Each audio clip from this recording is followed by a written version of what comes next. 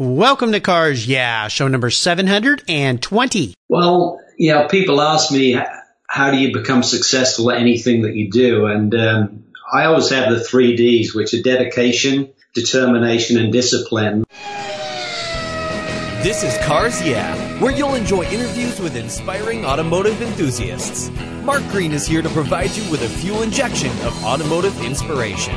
So get in, sit down, buckle up, and get ready for a wild ride here on Cars Yeah.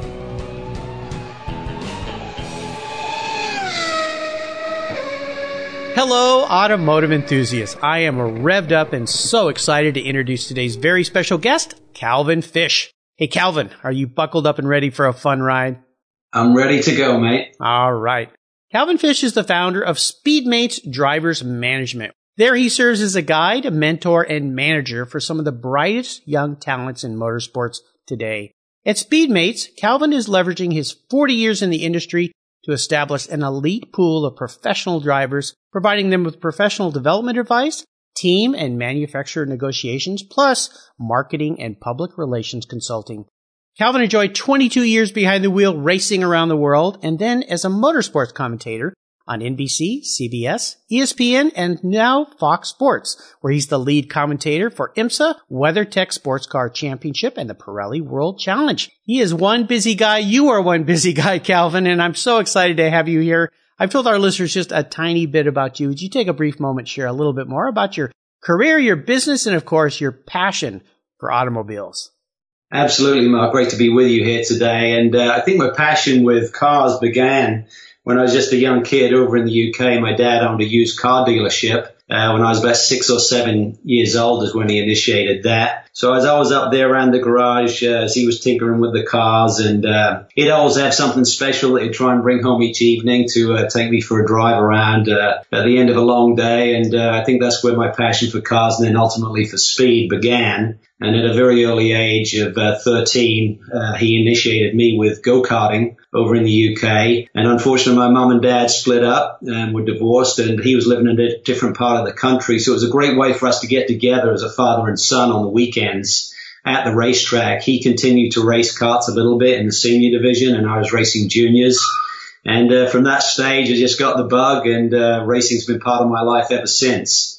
Certainly with driving initially. I've now been just over 20 years with the Fox Sports Network, initially with Speed Vision, then the Speed Network, then Fox Sports as it is now, and continue to do that. And alongside of that, in parallel with that, I've now established this small driver management business, which has been very rewarding to try and utilize some of the knowledge that I've gained over the years and decades in the industry to try and help some young, talented drivers up through the ranks. It sounds fantastic. Before we get into the questions, tell our listeners a little bit about the racing career you had, the kind of cars you drive, the events you drove in. Yeah, well, as I said, I started in Europe, was racing karts for a while, and then in the late 70s, started to race Formula Ford 2000. Had the fortune or misfortune, and depending on how you want to look at, to compete against the late, great Ayrton Senna, the multiple world champion in the junior ranks at the time. He was another very fast South American. No one really knew how great he would become, but we went head-to-head for a couple of years.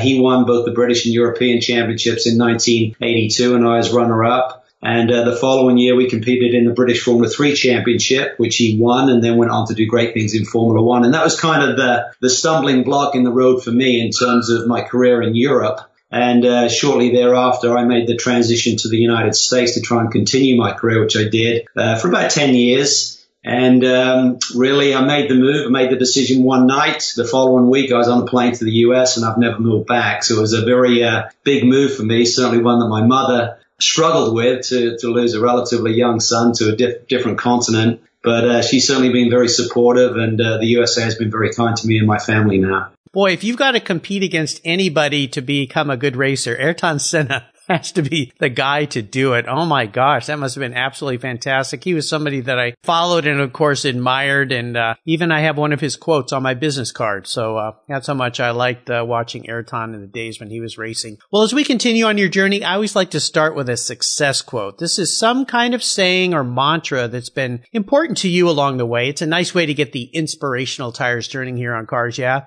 I know you love to drive, so Calvin, take the wheel. Well, people ask me, how do you become successful at anything that you do? And I always have the 3 Ds, which are dedication, determination, and discipline. And I think even if you sometimes don't have the raw talent, I mean, certainly if I relate it to competing against Ayrton, he was just a naturally gifted driver. I felt that I could compete heads up with him on certain days by applying all of those 3 things to my game, and on occasion was able to beat him. And I've tried to really use the same 3 words and kind of approach to life with all of my business in terms of the TV and the broadcasting, in terms of never really mailing it in. Always do your homework, always be prepared, and be very determined in making sure that you don't fail, that you succeed, and you represent people in the right way. So I think if any young driver who's asking me to, how do I get better at what I'm doing, I think if you apply those 3 things to your life, you should come out on top if you've got the right ingredients there. Awesome 3 Ds that you shared with us there. I think those are great. And your good pal and mate Lee Diffie, who was a guest on the show here, said very similar things when he was on the show. And your comments remind me of my father. He used to say, if you're not as sharp as the guy in the room, you can always outwork him. Mm-hmm. And I remember he always used to say with my first job out of college, get to work before the boss and stay until after the boss leaves.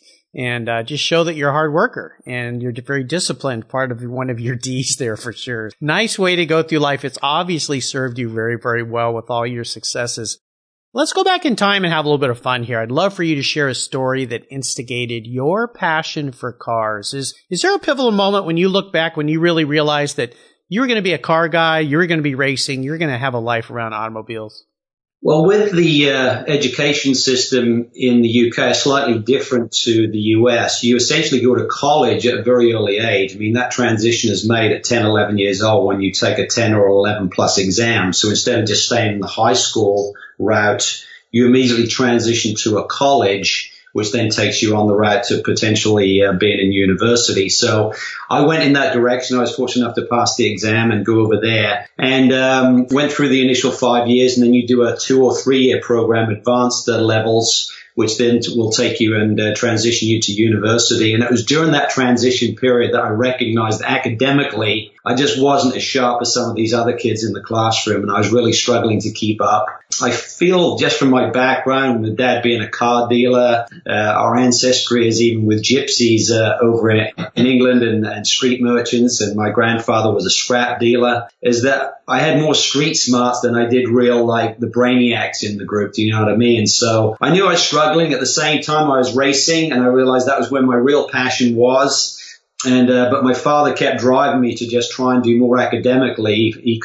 His goals were having me being an attorney or something like that. And suddenly I just had an honest conversation with him one day about a year into these advanced levels, and I just said, Dad, I just can't hang with these guys, and I really want to go racing. And to my amazement, he agreed with me to let me essentially quit school at that stage and take racing on as a full-time career. And I realized with that commitment that he made to me, that I had to give it 1,000,000%, and rather than just sort of like playing with the karting and stuff, we were doing it at a very serious level, but that was the goal now, to really take that to the next level and become a professional race car driver, which I was fortunate enough to do. So I think that was real. I think that moment in the kitchen that morning when Dad said, okay, let's do it, that was really a turning point in my life, and it's allowed me to now stay in an industry. So that I was about 17 right then, so I'm now 55. So that's 38 years ago we made that determination, and I've been able to maintain a position in the industry in different roles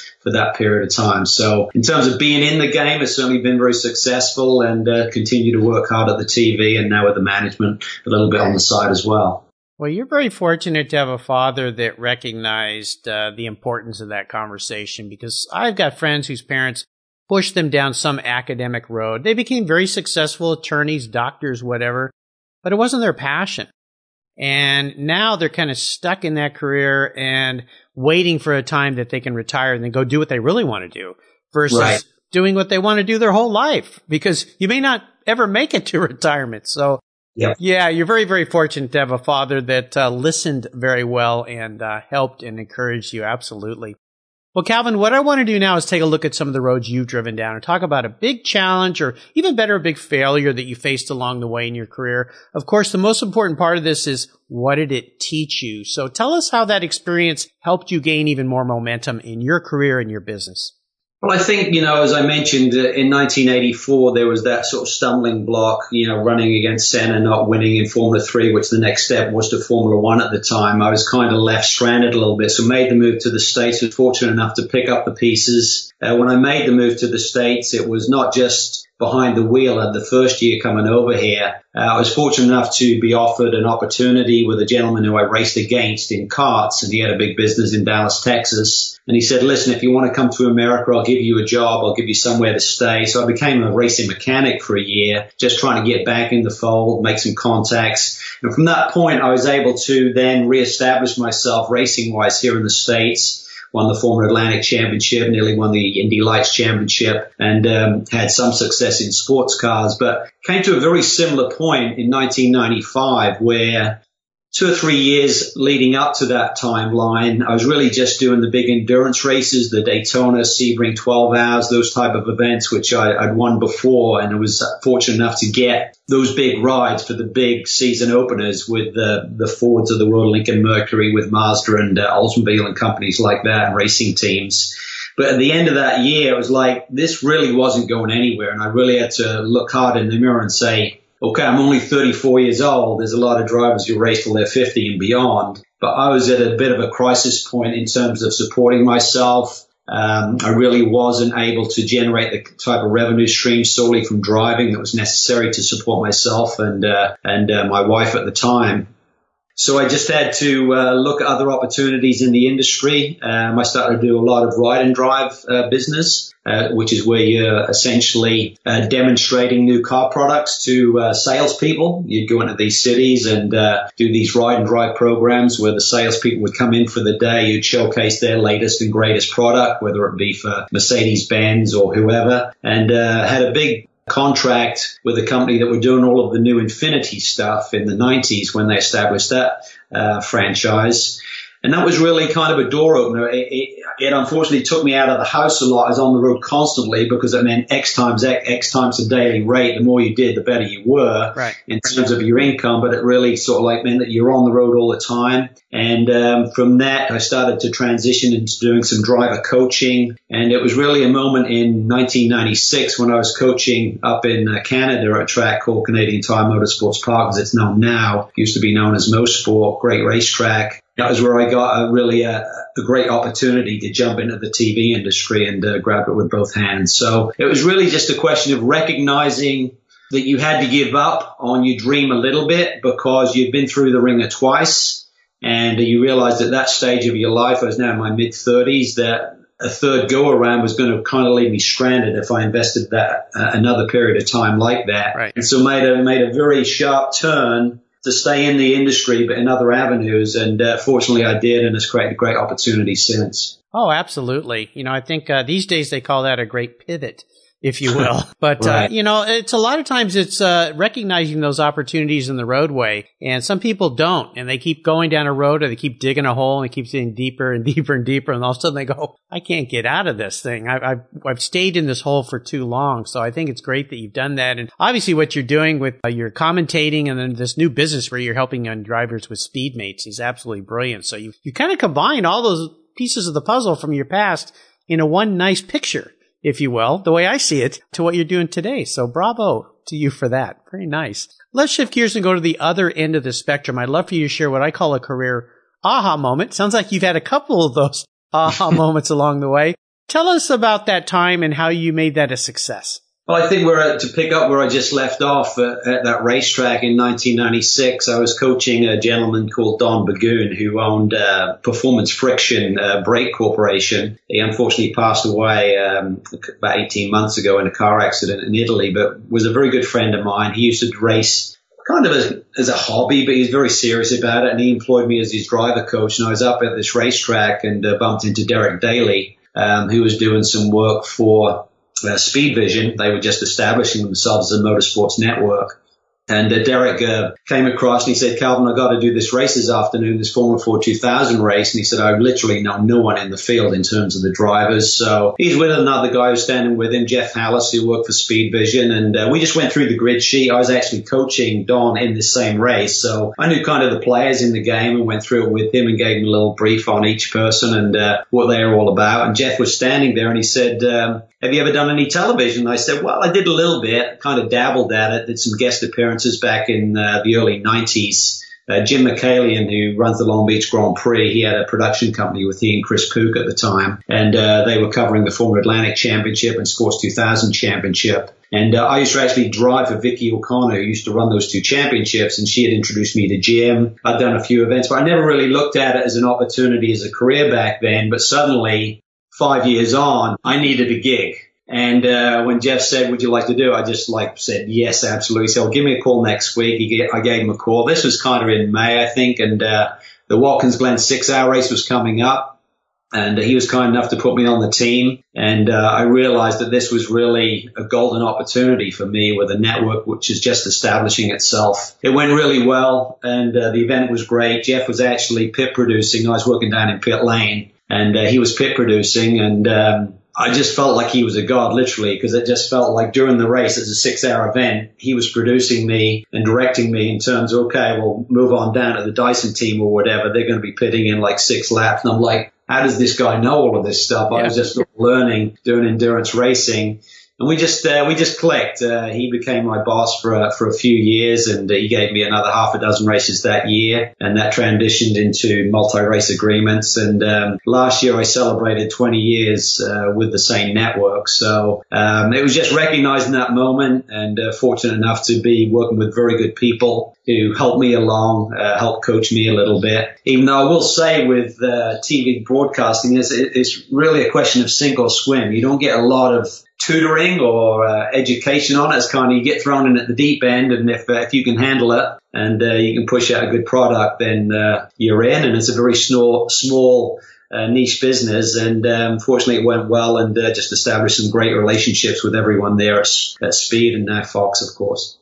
Well, geez, 20 years. So obviously you're doing something right, because they wouldn't have kept you around so long. Maybe just for your good looks. Obviously you're doing something right. So absolutely fantastic. That's great. And it's funny how these opportunities open the doorways for us sometimes. And if you're prepared and you can see them and you take a chance to kind of quote Sir Richard Branson, when you see an opportunity, take it. Figure out how to do it later, Right. So step in there. Well, I would assume you've had many proud moments along the way, but is there one in particular that stands out that you'd share with us? Well, I think certainly in racing, there's been some great races over the years. I think the year when I raced against Senna heads up in 1982, there was a great race at Brands Hatch where we went heads up and I was able to beat him. I mean, to put it in perspective, in 1982, we probably raced 25 events that year in the same event. And I finished in the top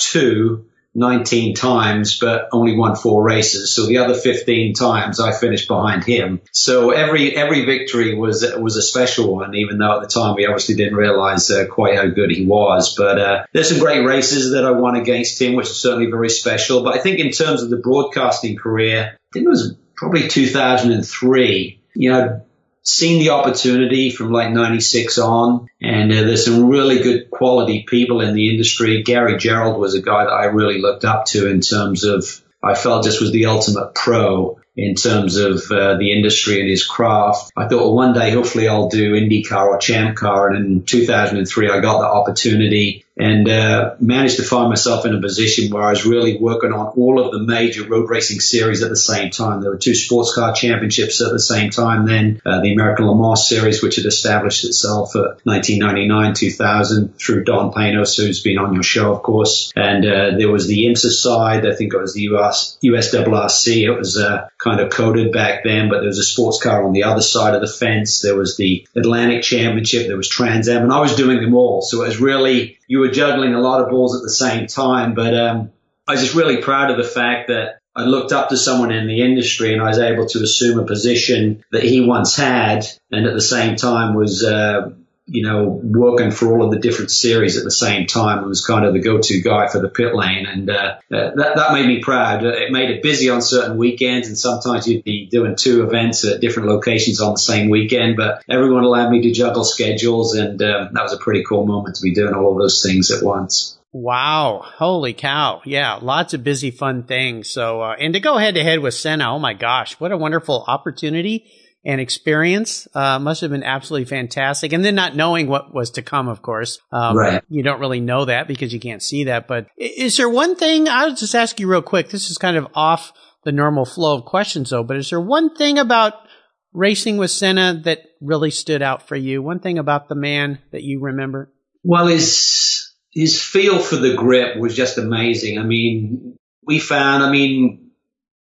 particularly in 1982, 83, he had a much stronger year than I did. We struggled a bit in Formula 3. But in 1982, we could qualify on the front row all at the same time within a 10th or 2 of one another. We'd get fastest lap, trade or be a 10th off or whatever. But where he was so good, particularly in Europe when the weather conditions typically were cold, they're very short races. The first couple of laps from the start on cold tires, he was just phenomenal. Just his car control, his natural feel for grip, his confidence level in terms of taking the car beyond what it wanted to do, but having the ability to get out of a situation. And it was throughout the course of that year that I realized if I was going to beat him, I had to push my comfort zone a little bit. I'd want to build up to speed and could get there. But he was just bang. He was on it immediately, and he'd do you on the first lap, and he'd get 8, 9 tenths in front, and it would sit there, and he could control it, and you could run identical lap times, but it already created the gap. And the races in Formula Ford and Formula Ford 2000 were typically 12 or 15 laps, so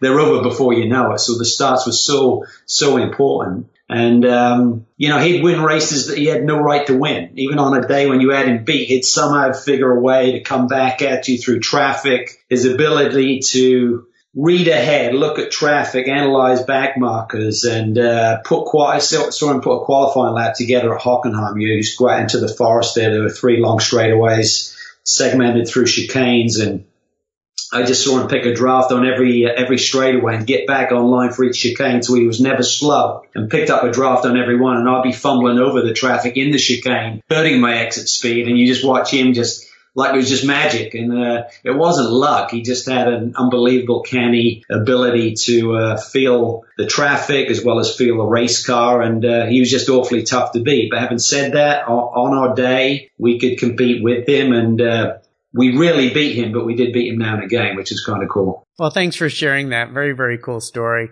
Wow. Well, let's go back in time and have a little bit of fun here. What was your first really special car? Maybe you could share a memory you have with that vehicle. And maybe it's the first really special race car you raced. Yeah, I saw the question, and I really think a special vehicle. It wasn't a car. It was actually the van that we used to transport my kart to, which was also became my personal vehicle in between races. It was this Ford Transit van. And we put a V6 engine in it, which meant you had to take the flat grill off and put this diesel front on it to fit the V6 in there. And this thing was an absolute flying machine. It was really quick. We had this low rear end gear ratio in it, so the thing would literally spin the tires in the first 3 gears, no exaggeration. It would only with the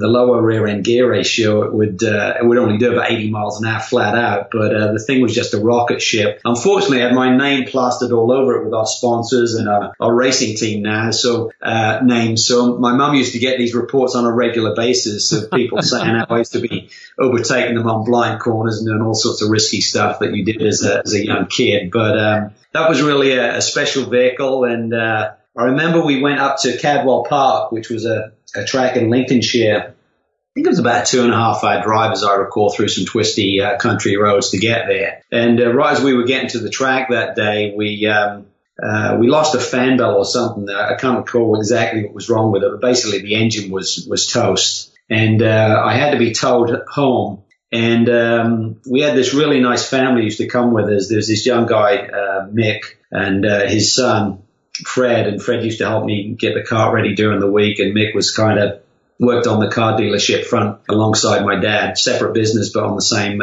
premises.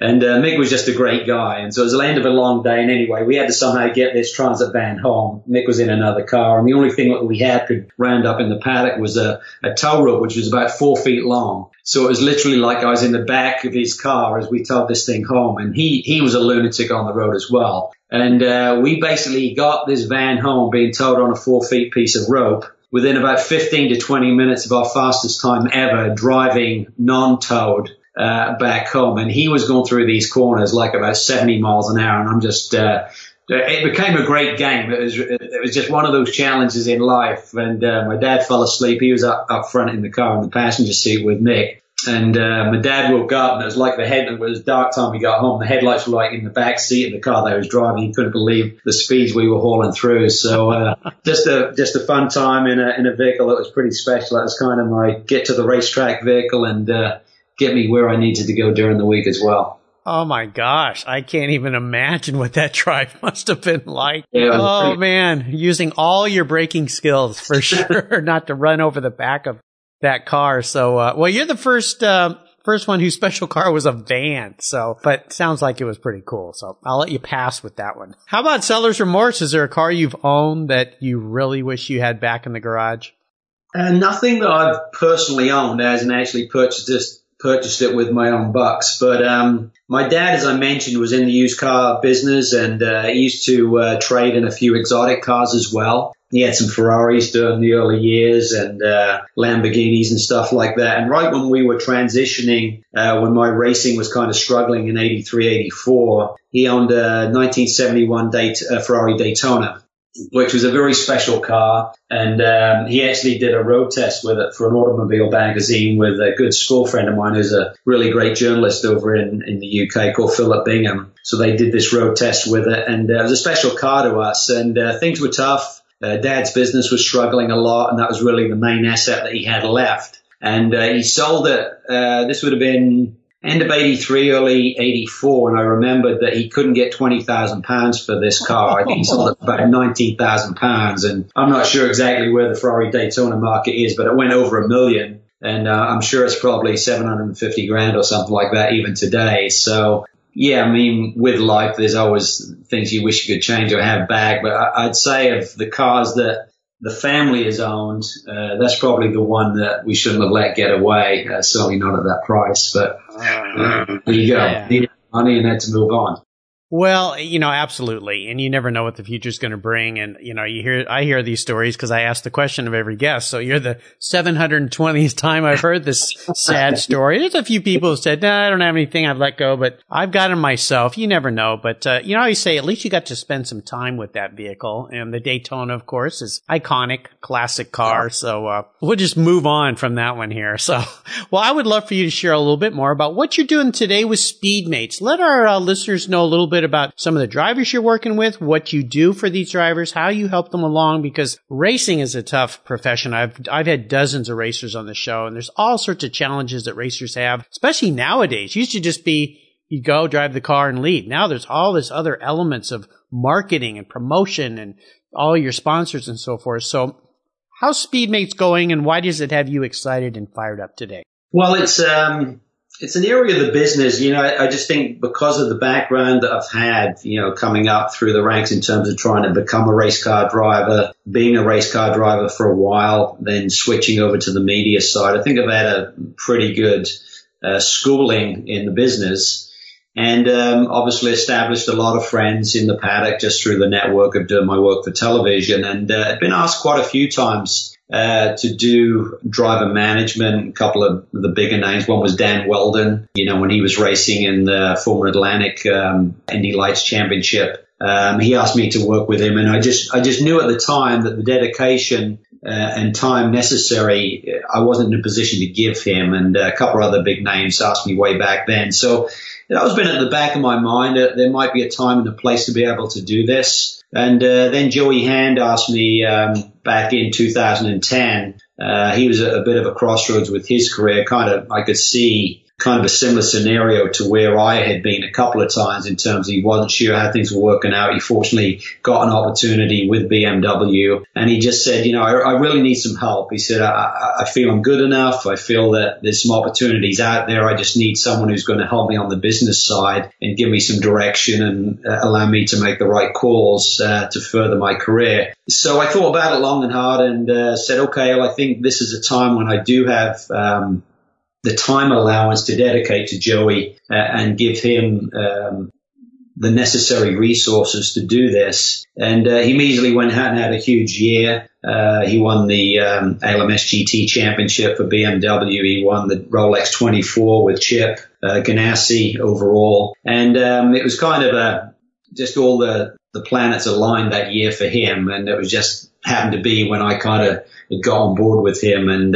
try to point him in the right direction. So it kind of got me motivated, and Joey and I continue to work together. He's now with Chip. He joined Chip 3 years ago when we knew that this Ford GT program was coming online. Joey made the step a year before I actually came on board last year. So he drove in Chip's prototype car in 2015. And then obviously won Le Mans last year. He just started this year with a win at Daytona in the 24-hour race there. So 2 huge wins for the only full-time American driver on the Ford squad. So certainly been very rewarding to watch Joey meet all of the challenges and have a lot of success with his racing program. And I think through that, the word gets around. I've never really solicited the business at all. I mean, the website that I shared with you is really not one that I do to try and attract drivers. It's really just a resource for teams to look at the drivers' bios, just see a little bit about background about yourself if you're talking to a team for the first time who don't know you, don't know much about racing in the States. So it's just really a resource for them to see a little bit about your background and obviously the bios of the drivers. I really,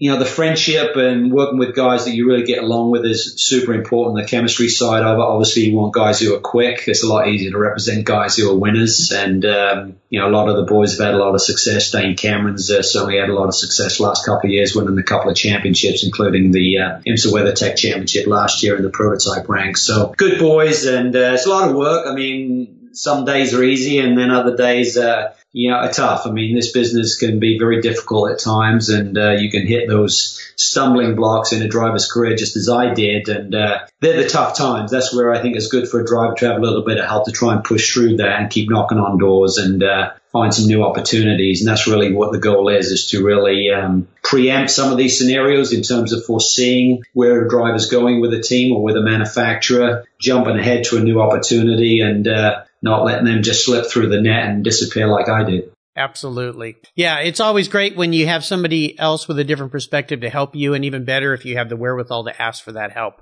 and not just flounder. So fantastic. Well, I wish you and your drivers all the best of luck this coming year. If you were a car, this is kind of an introspective question, but if you were a car, Calvin, what kind of car would you be and why?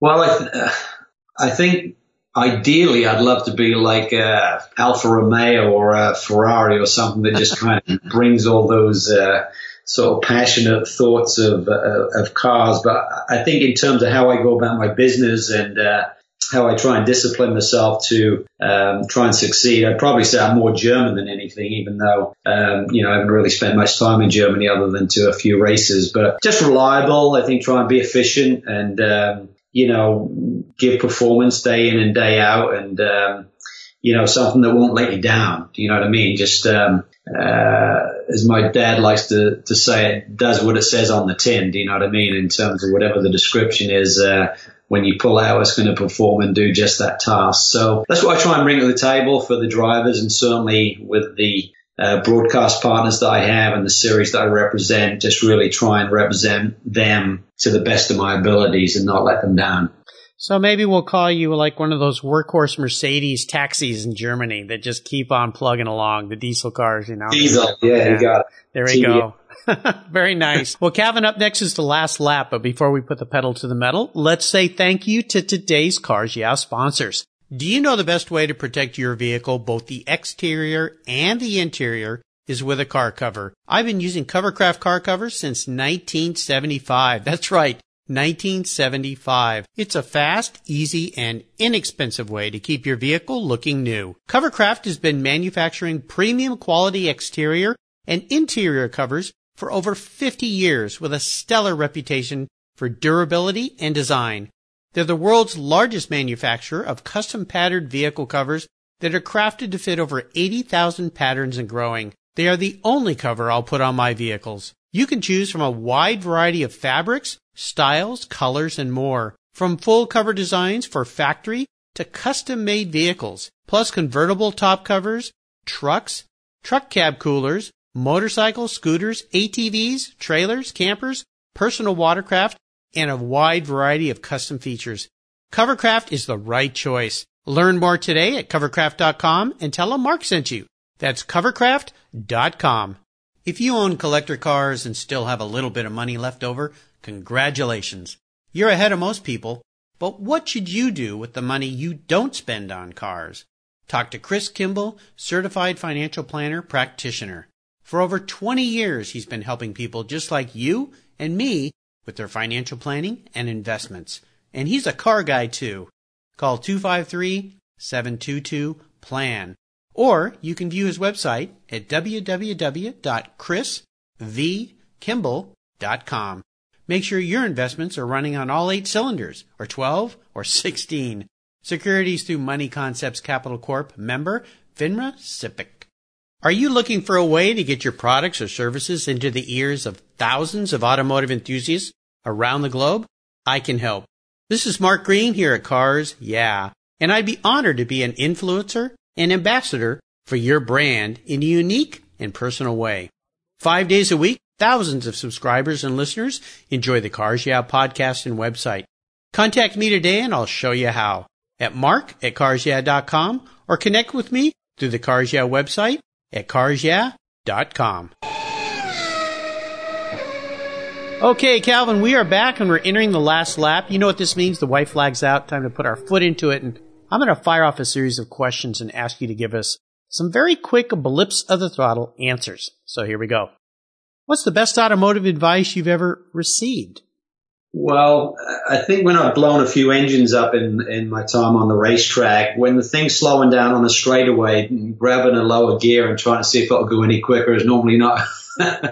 No. Didn't work very often, and I've had a couple of engine builders say, mate, when I was doing that, it's time to pull the pin and shut it down. But with any racer, you want to try and get it home. And I remember once we were racing at Zandvoort in Holland, and my dad used to bring along a local businessman who was very instrumental actually, and probably got me in the early days to the point where I was able to continue my career with his support. Mickey Clapham was the guy, and he owned a foam product business. So imagine the foam that's in your seat. Yep. Or in the cushion of your car. He had a business that used to be in Norwich, my hometown, and he was very successful at it and sold foam on the markets. And it's amazing the different applications that people would use foam in. So he had a good little business. He used to race karts, and he used to support me, and he used to love it. He used to be there on the side of the track, and I'll never forget once he was holding the pit board out at Zandvoort as we come down the front straightaway as a qualifying lap. And the engine started to go horribly wrong, but I kept my foot in it because it was a good lap and I had to get it across the line to get qualifying time in. And literally as I drove by him, the engine exploded and it spit the conrod, and it literally landed,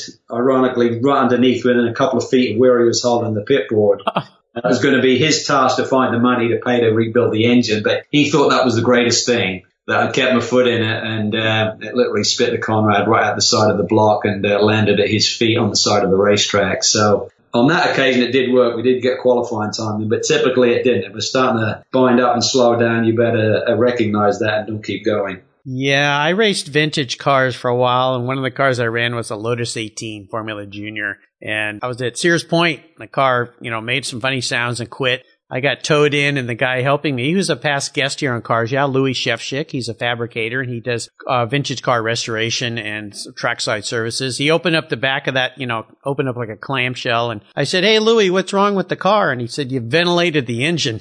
And I said, "Is that bad?" And he said, "Yeah, that's real bad." So talk about blowing a hole in the side of an engine. That was an expensive weekend for sure. Now, would you share one of your personal habits you believe has helped contribute to your success over the years? Well, I think as we've kind of touched on already during the course of the chat here, Mark, I think it's don't mail it in. Just always do your homework, be prepared.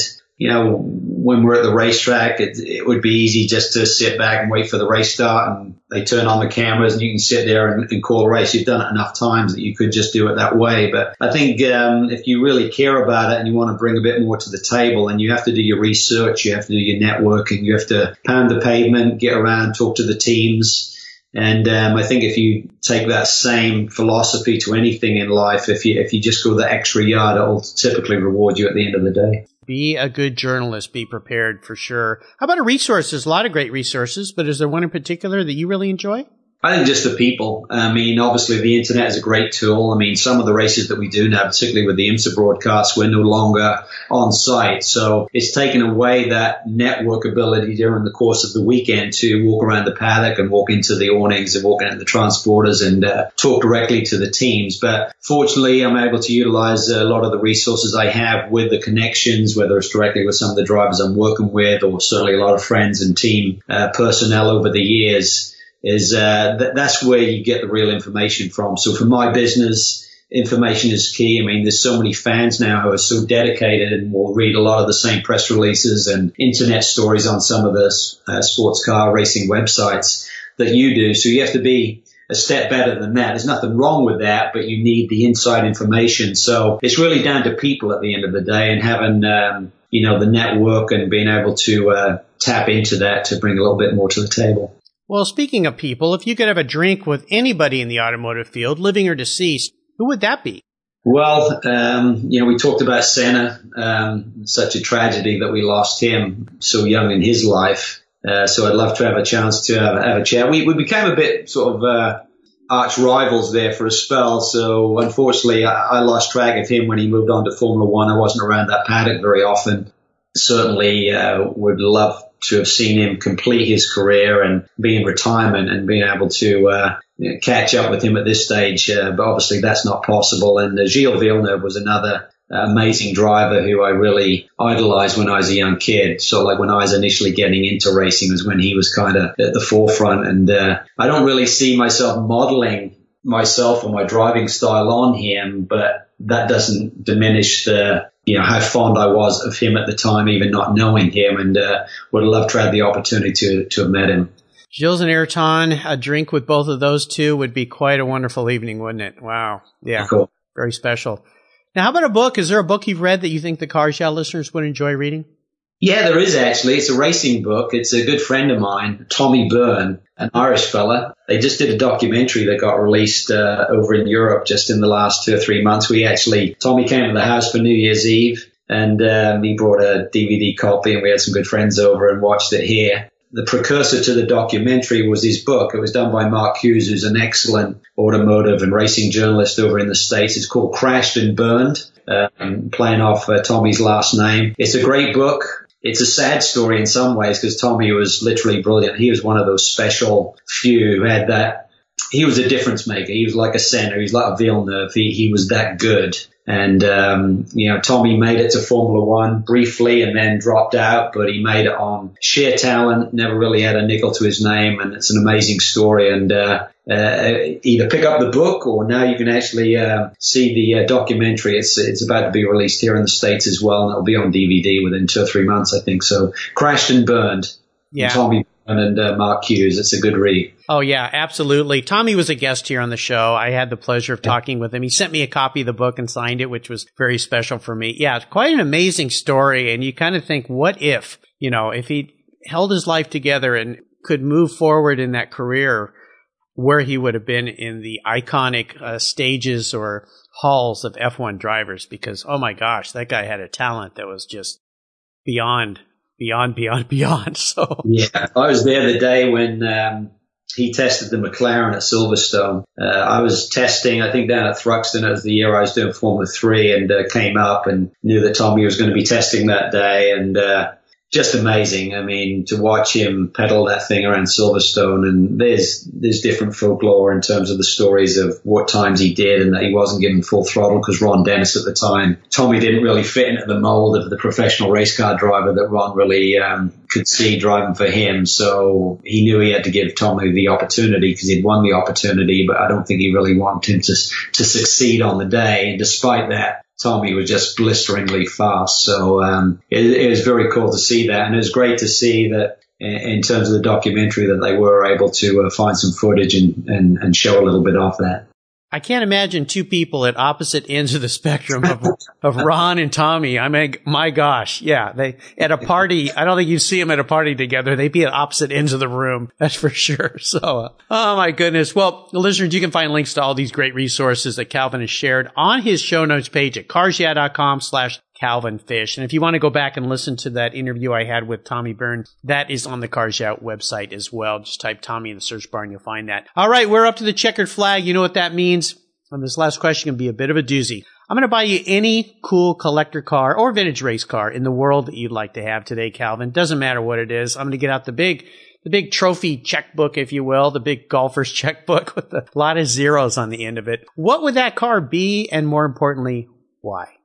That's a tough one. I mean, there's so many great supercars out there now, including the new Ford GT and the like. So there's all of the new stuff. But I think in terms of childhood memories, I mean, as I mentioned, my dad was around the car for a long time, and he used to bring home special cars. And I think the first really special car that he brought home was an E-Type Jaguar. And it's such a classic design, kind of an iconic look. And he owned a couple of them. One he hit a coal truck in. Some coal truck pulled right out in front of him and wiped off the front end of that. And I remember him taking me on a journey up to Coventry to the Jaguar factory, and with a flatbed trailer, we had to buy a new bonnet. But the bonnet on those things was about 6 feet long, I think. So just a special car. I think they started production right around the time I was born, around 61. I think might have been the first model year of that. So if I get a garage that's big enough and I got a spare car slot and I have a few extra bucks, I'm not even sure, to be honest with you, what sort of money they make for a nice one these days. But still love the look,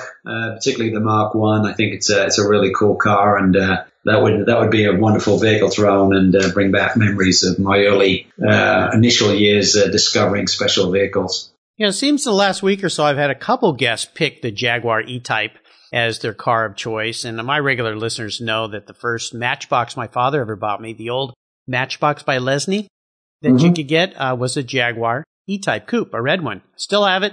Sitting right here. Those are really, really beautiful cars. They're absolutely fantastic. So, and the Series 1, of course, is the one to have. I think, you know, you can get those now. They're well over $100,000 now. Probably way higher than that even. So, but that's okay. I used to have I don't know why we called it when I was a kid. It used to be called Cushy Night, and I don't know why, but on a Thursday night, my dad on the way home from work used to stop at the newsagents and buy a bag of chocolate or candies or whatever and a Matchbox toy. So that was my Thursday night that I used to look forward to every week. And I was like all the other kids at the time. The Matchbox toys were the real deal. So yeah, absolutely. Fantastic. Well, be happy to find you one of those. What color would you like? My dad had a blue one. Yeah, sort of an indigo, dark navy blue. Yeah. But I think it's one of those cars that look. I mean, I could see a light metallic blue or silver. I mean, red. I mean, I think it looks good in a number of colors. Do you know what I mean? It's a pretty cool vehicle. Yeah, they're beautiful cars. Well, Calvin, you've taken me on an awesome ride around the track today. I knew you would, and I really enjoyed your stories. And I want to thank you for sharing your automotive journey with me and the Cars Yeah listeners. Could you offer us one parting piece of wisdom and guidance before you rip off down the roadway in that Jaguar E-Type? I think just I've been fortunate that my work is a passion, and I think not everyone has that opportunity or that option. But I think if you're doing something in life which you're really not happy with, sometimes you have to take a bit of a gamble, a bit of a risk to find that true passion, because then it makes work a lot easier. It's not a grind. It's you get tired with travel. I mean, anyone who travels a lot realizes it's not the most fun thing to be doing, but it's a necessary evil to be going to some very fun places. But, just find something that you're really passionate about. And I think if you do that, you're going to give it 1,000,000%. And it's a fun way to go through your life, working every day in an industry that you really, really enjoy. Yep, that is the secret sauce to life. And what's the best way for our listeners to learn more about you, what you're doing, and Speedmates? Well, we're busy with the TV this year. If you go to IMSA.com, we've got some great races, some great venues that we'll be going to this year. 12 events on the schedule. We've had Daytona already. Sebring's coming up. I'm actually heading down to Sebring this week for a big 2-day test down there in preparation for that. So hit IMSA.com and you'll see the TV schedule, and we're going to be busy this year for sure. And Brelly World Challenge, that kicks off at St. Petersburg, so I'm going to be on board with that again alongside Greg Creamer, who I share the booth with for both series. And probably be doing World Endurance Championship again. I hosted those events for Fox last year, and not 100% committed to that at this point in time, but there's a good chance I'll be on, certainly on for Le Mans and probably for the rest of those. So if you're into racing, look for the sports car categories, and you'll probably hear my voice. Absolutely. And obviously, too, you have a Speedmates website as well, right? Yeah, speedmatesdrivers.com. And as I mentioned, it's really just more of a resource for the teams if they need to check out one of the drivers that I'm working with. But yeah, for sure, if anyone's interested, take a look and see some of the cool drivers that I'm fortunate enough to be working with. Absolutely. Well, again, listeners, you can find links to everything Calvin has shared at the Cars Yeah website, carsyeah.com/Calvin Fish. Just type Calvin. He's the only Calvin who's been a guest here on Cars Yeah, so it'll be easy to find. His show notes page with links. Make sure you follow him on the racing this year. Does a fantastic job with all of his colleagues there at Fox. A fantastic organization. Calvin, thanks for being so generous today with your time and your expertise, and for sharing your automotive experiences with me and the Cars Yeah listeners. Until we talk again, I'll see you down the road. Thanks so much, Matt. I really enjoyed the day. Thank you. You're welcome. Thank you so much for joining us on today's ride here at Cars Yeah. Drive on over to carsyeah.com to find show notes and inspiring automotive fun. Download your free copy of Filler Up, a fun book filled with gorgeous photographs of fuel filler fun, including quotes from more inspiring automotive enthusiasts. Download your copy today, and we'll see you next time on Cars Yeah.